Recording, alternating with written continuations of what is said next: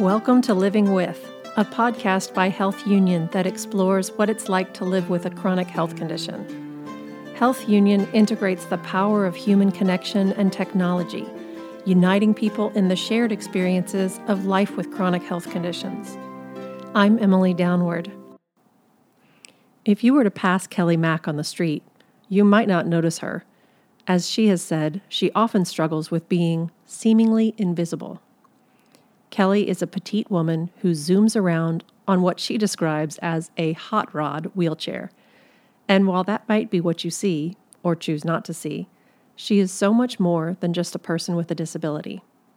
It's worth taking the time to get to know Kelly, as her relentless positivity and optimism while coping with a lifelong chronic and often painful condition are quite inspiring. I am Kelly Mack, and I'm a part of the rheumatoidarthritis.net community. So you were diagnosed with rheumatoid arthritis at age 2. Yes. I didn't know children could be diagnosed so young. Yes. I think I might be the youngest person that I know of. I've heard 4, I've heard teenagers, I've heard between, but I don't think I've ever met any other patient who was diagnosed as young as I was. Wow. What symptoms were you having that led to that diagnosis? So I think it was around age 1 when I was walking and my left knee was just swelling up huge. And my parents were like, this doesn't seem normal. And took me to a bunch of doctors. And one doctor said I was behaving this way because my grandmother had broken her hip and I was trying to get attention. And we quickly went to a different doctor Yeah. because he wasn't understanding that I couldn't imagine myself into having a big swollen knee. And it took about a year for my diagnosis of rheumatoid arthritis. We finally found a pediatrician who just took one look at me and said, boy, this young girl is just really ill and we need to figure it out. Wow. So when did you get your wheelchair and what was that experience like for you?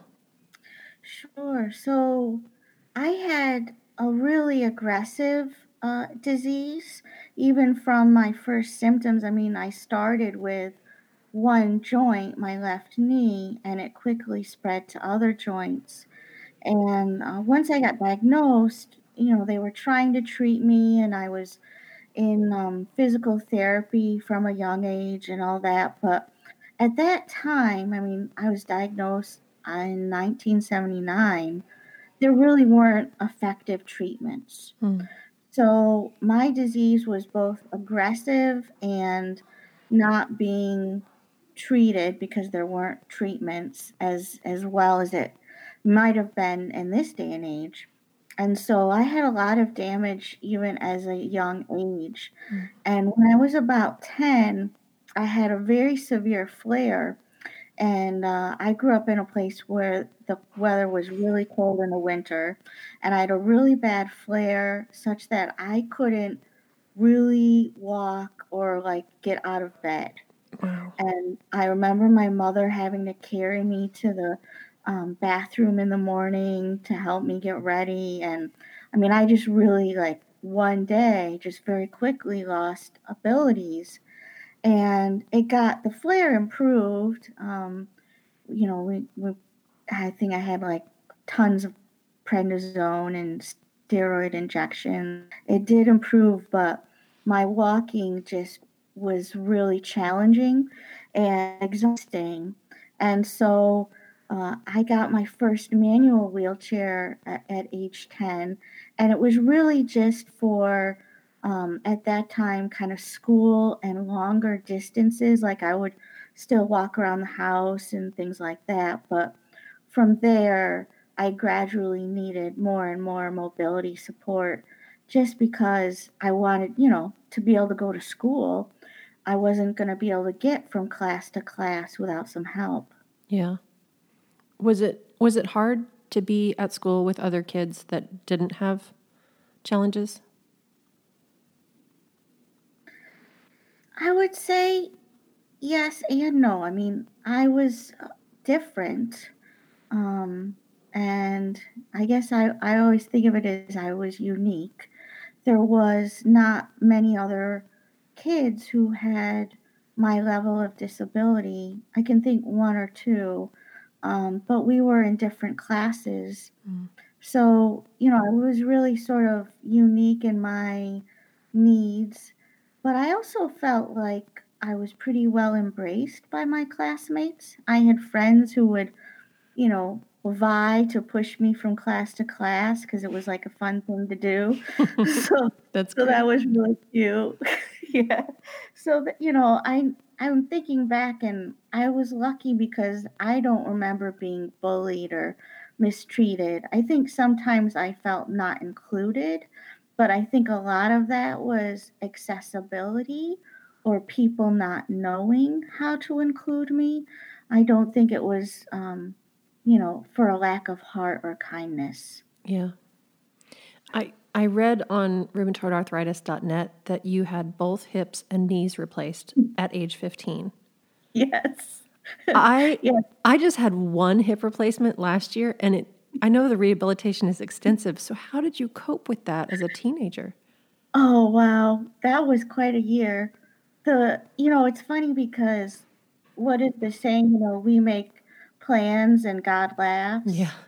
And so by my, kind of 13, 14, I needed a wheelchair a lot more. But it was also, I had really bad pain in those joints. And, my family and I knew that I wanted to be able to go to college and live independently. And we were really afraid that if I didn't have some sort of surgical intervention, that I wouldn't be able to be as independent as I wanted to be. And so part of it was future planning, and part of it was Kelly can't sleep at night because she's in such pain. And so we made these plans. We said, okay, so your worst joints right now are your hips. So we're going to have those replaced. And, this was all a discussion. I was part of the decision making. It wasn't, people telling me what to do, even though I was pretty young. And the following year, I was supposed to have my knees replaced. And the idea was that I would have enough recovery time in between. But what happened was, is I went forward. I had my hip replacements, and they were 8 days apart in June, right after school ended. And I was in, the hospital and the rehab and working really hard. And I think by the fall, we realized, boy, without functioning knees, I was really stuck in my rehab and I wasn't getting any further. And so it was sort of a quick decision. Okay, November, you're going to leave school and you're going to, get your knees replaced and we're going to accelerate the plan because we're really worried about you losing abilities when your knees are in such bad shape and you can't complete your rehab. So it was it was a really hard year, and the following summer I had to have additional surgery on my knees because I had a complication with my knees healing, and the rehab was really hard. I was away from home for a long time, and then when I finally got home, I couldn't get upstairs, so we had to rearrange the house. And then the whole next year, really, I was working so hard to rehab, and I had this goal when I graduate high school that I would be able to walk down the little red carpet and shake my principal's hand and grab that diploma. And it was one of the hardest things I have ever had to do, but I made it. And when that happened, I think I've always felt since then that pretty much if I really put my mind and effort to something, I can get it done. Wow. That gave me goosebumps. I look back and I sometimes don't even know how I did that. Well, I know you've written about pushing yourself, and that obviously pushing yourself too much has a rebound effect and causes too much fatigue and pain. But you wrote that if you didn't push yourself, you wouldn't have a life.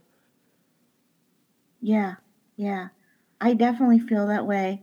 And part of it is pushing myself, and part of it's kind of pushing on the what I think of as artificial boundaries and barriers that society places for people with chronic illness and disability.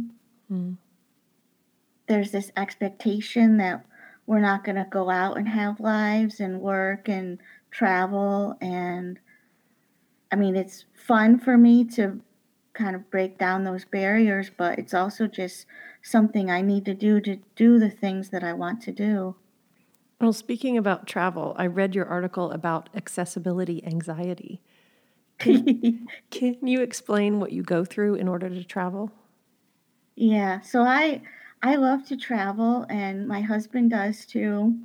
And so we travel a few times a year, and it is fun, but also really anxiety inducing because I have to plan a lot for accessibility. I use a motorized wheelchair most of the time. I need certain, accessible things like a hotel room that has enough space for my wheelchair and all that jazz. So I do a lot of really advanced planning and research. But there's also this whole thing, I guess, where I'm not sure if it'll work out. Mhm. So, if you go someplace and you forget your toothbrush, you can buy a new toothbrush. If you go someplace and they don't have a wheelchair accessible room, like, what do I do? Sleep in the hallway? I don't I don't know. So as much as I love it, there's also anxiety. And one challenge that I have had too many times is I need a special kind of cab when I get my cab to the airport. So I need a cab that will have a ramp or a lift where I can roll my wheelchair on, because my motorized wheelchair doesn't fold up and it weighs, 250 pounds. So, I've had times where the cab doesn't show up or it's late and I'm rushing to get through the gate. And if you don't know this, when you're a wheelchair user, you get like a full pat down and screening. So it's not like me rushing is going to make the process any faster. Right. So it's just really, you kind of never know. And I triple check and all that stuff. But I have to say, probably every trip, there's some sort of unexpected adventure. And, that makes it fun, but also a little scary sometimes. Yeah, and quite stressful. Yeah, yeah, it really can be. I just like I get up extra early because I'm wondering, is the cab going to show up? Are they going to get me on the plane correctly?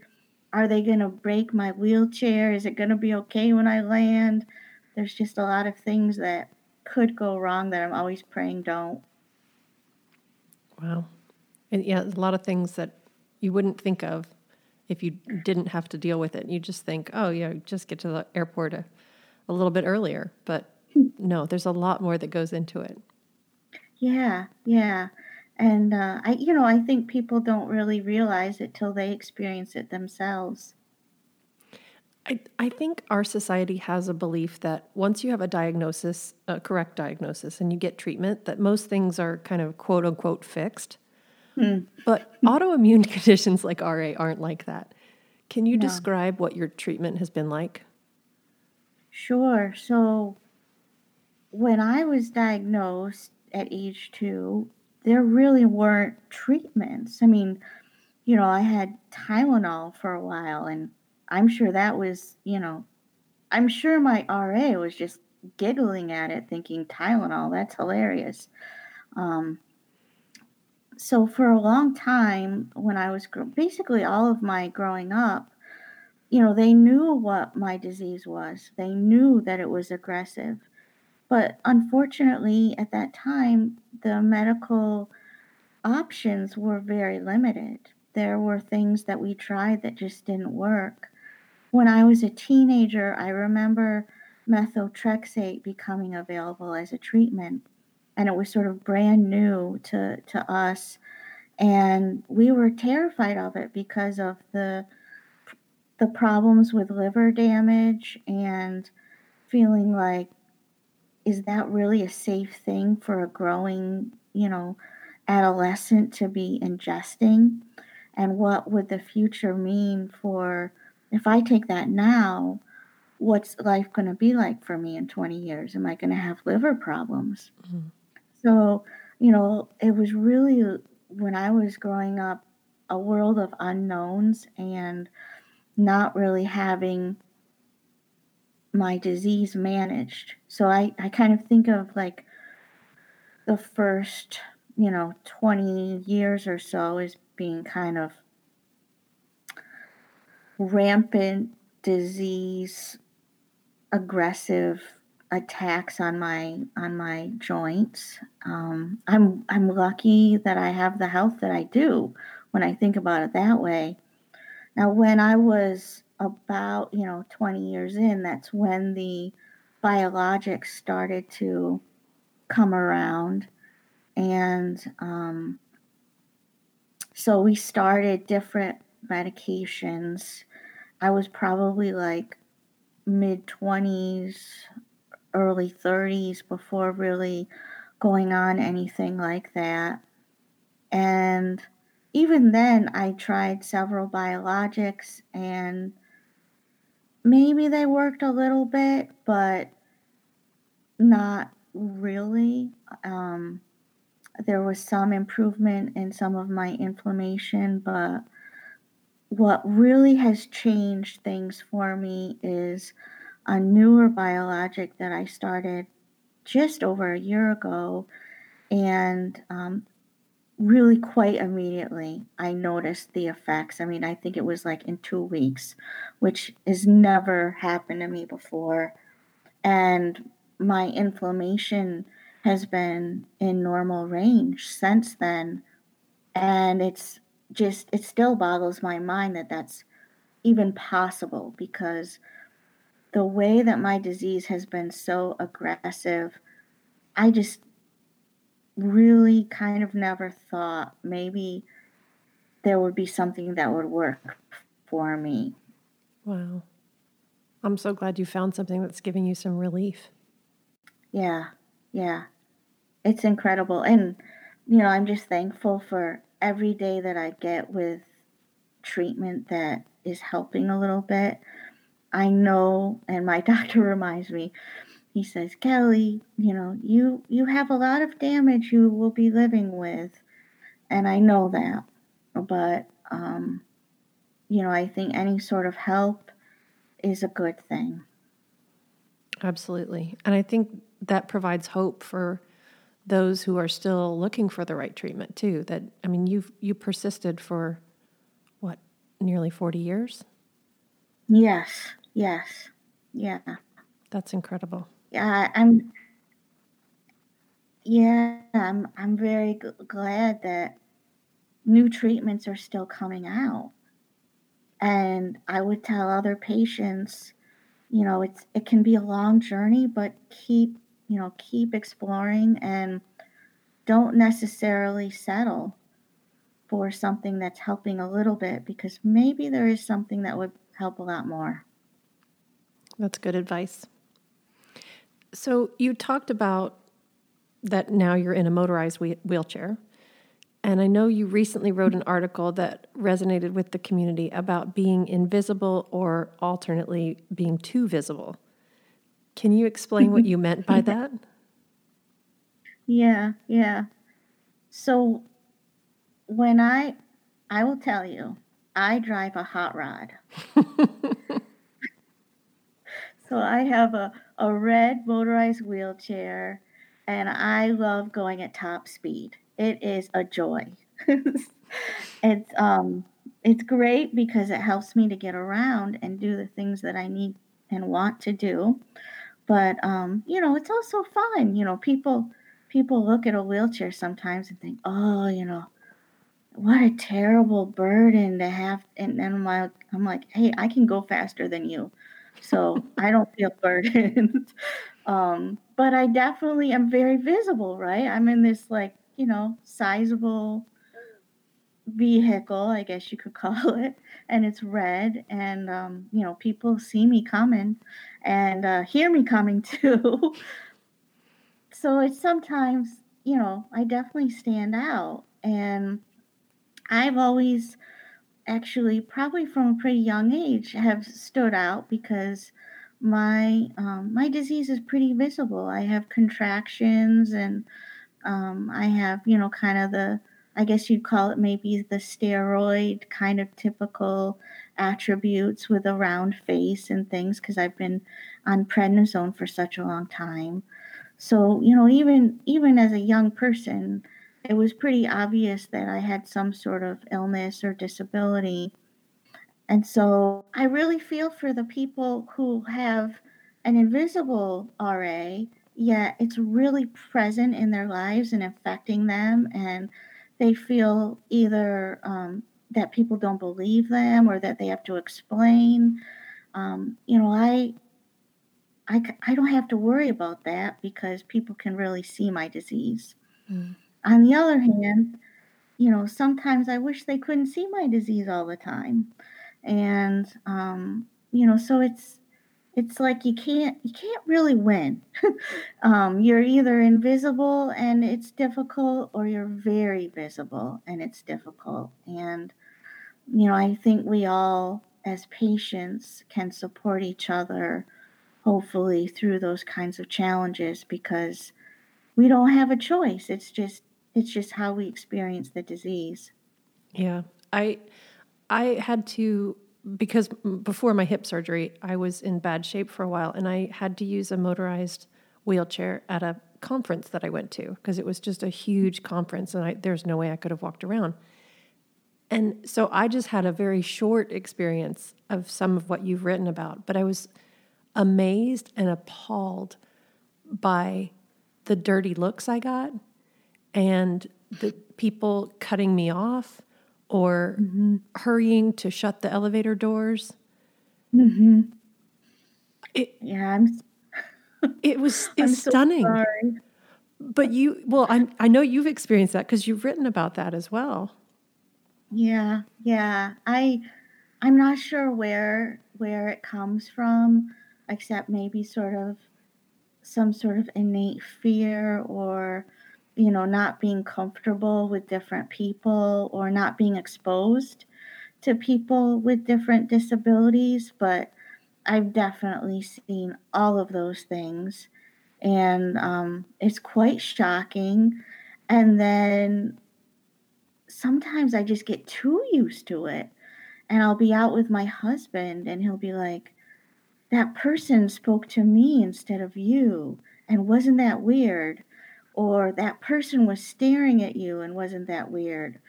And I kind of wake up again, and I notice it again. But it it's funny because I just visiting with my parents, and I was talking about motoring someplace in my wheelchair, and my mother said, "Oh, sometimes I get so nervous for you because of, how you're driving on the streets and crossing, and, all these things." And she said, "You go fast, you drive aggressively." I like to say assertively. Um, and basically, it's because if I didn't, I don't think I would get anywhere, because people do stop and cut me off, or don't let me on the ramp, or don't let me on the elevator. And if I did not put myself out there and make myself known that I am going where I need to go, and you can, be another person who helps and cooperates, and we share the sidewalk, or not, that's your choice. I like that you also wrote that you sometimes yell out, "Hey, I'm a person here." Yes, yes. I do that more often than I would like. But I hope it makes people wake up, Yeah, yeah, and see beyond what they're ignoring, first of all, and see beyond the hot rod red wheelchair, but see that you are a person, and yeah, we all deserve to be treated as such. yeah, yeah.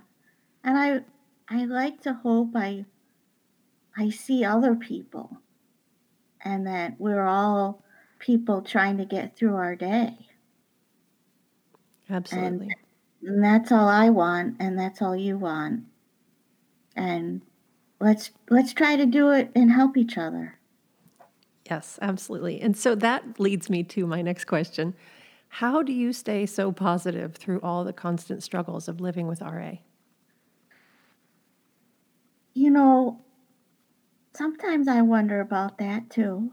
And I do have my bad days and my crabby days. But I think it's one thing is having it be a part of all of the life that I remember. So I don't remember a time before diagnosis. Mm. So this has always been kind of my day to day. I always just felt like, you know, everyone's got their struggles. I'm a kid with RA, I'm an adult with RA, I'm growing older with RA. And I just want to make the best of it. And the only way I can do that is just to be happy. And the only person who can, do that for me is me. So I've just got to decide, hey, am I going to be happy and enjoy, you know, the great things in my life that I have? Well, yeah.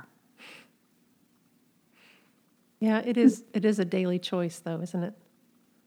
It really is. And it's not always an easy choice. And I think it's important too, what you said is like some days just are bad, right? And I know for me, I have to allow myself to just be like, yeah, today is just a bad day. Yeah. And not to dwell on it, but just to accept that, you know, hopefully tomorrow will be better. Today may suck, Yeah. but hopefully tomorrow will be better. So what has it been like for you to be a part of rheumatoidarthritis.net? I love the community. I've been a part of it for, I think, about 6 years now. And growing up, I really didn't know other patients. I was in a rural area. There wasn't internet then. It was just, me and my family and my doctor trying to figure things out. And so finding a community of other people who are experiencing things together and sharing, it's just life changing. It's wonderful to be able to share what I've experienced and hopefully help other people, but it's also just great to have a connection and to know it's not just me. Other people have these struggles and we can support each other through them. We are so glad that you're part of our community, and thank you for taking time to share your story with me today. Thank you so much. It was great to chat with you, Emily.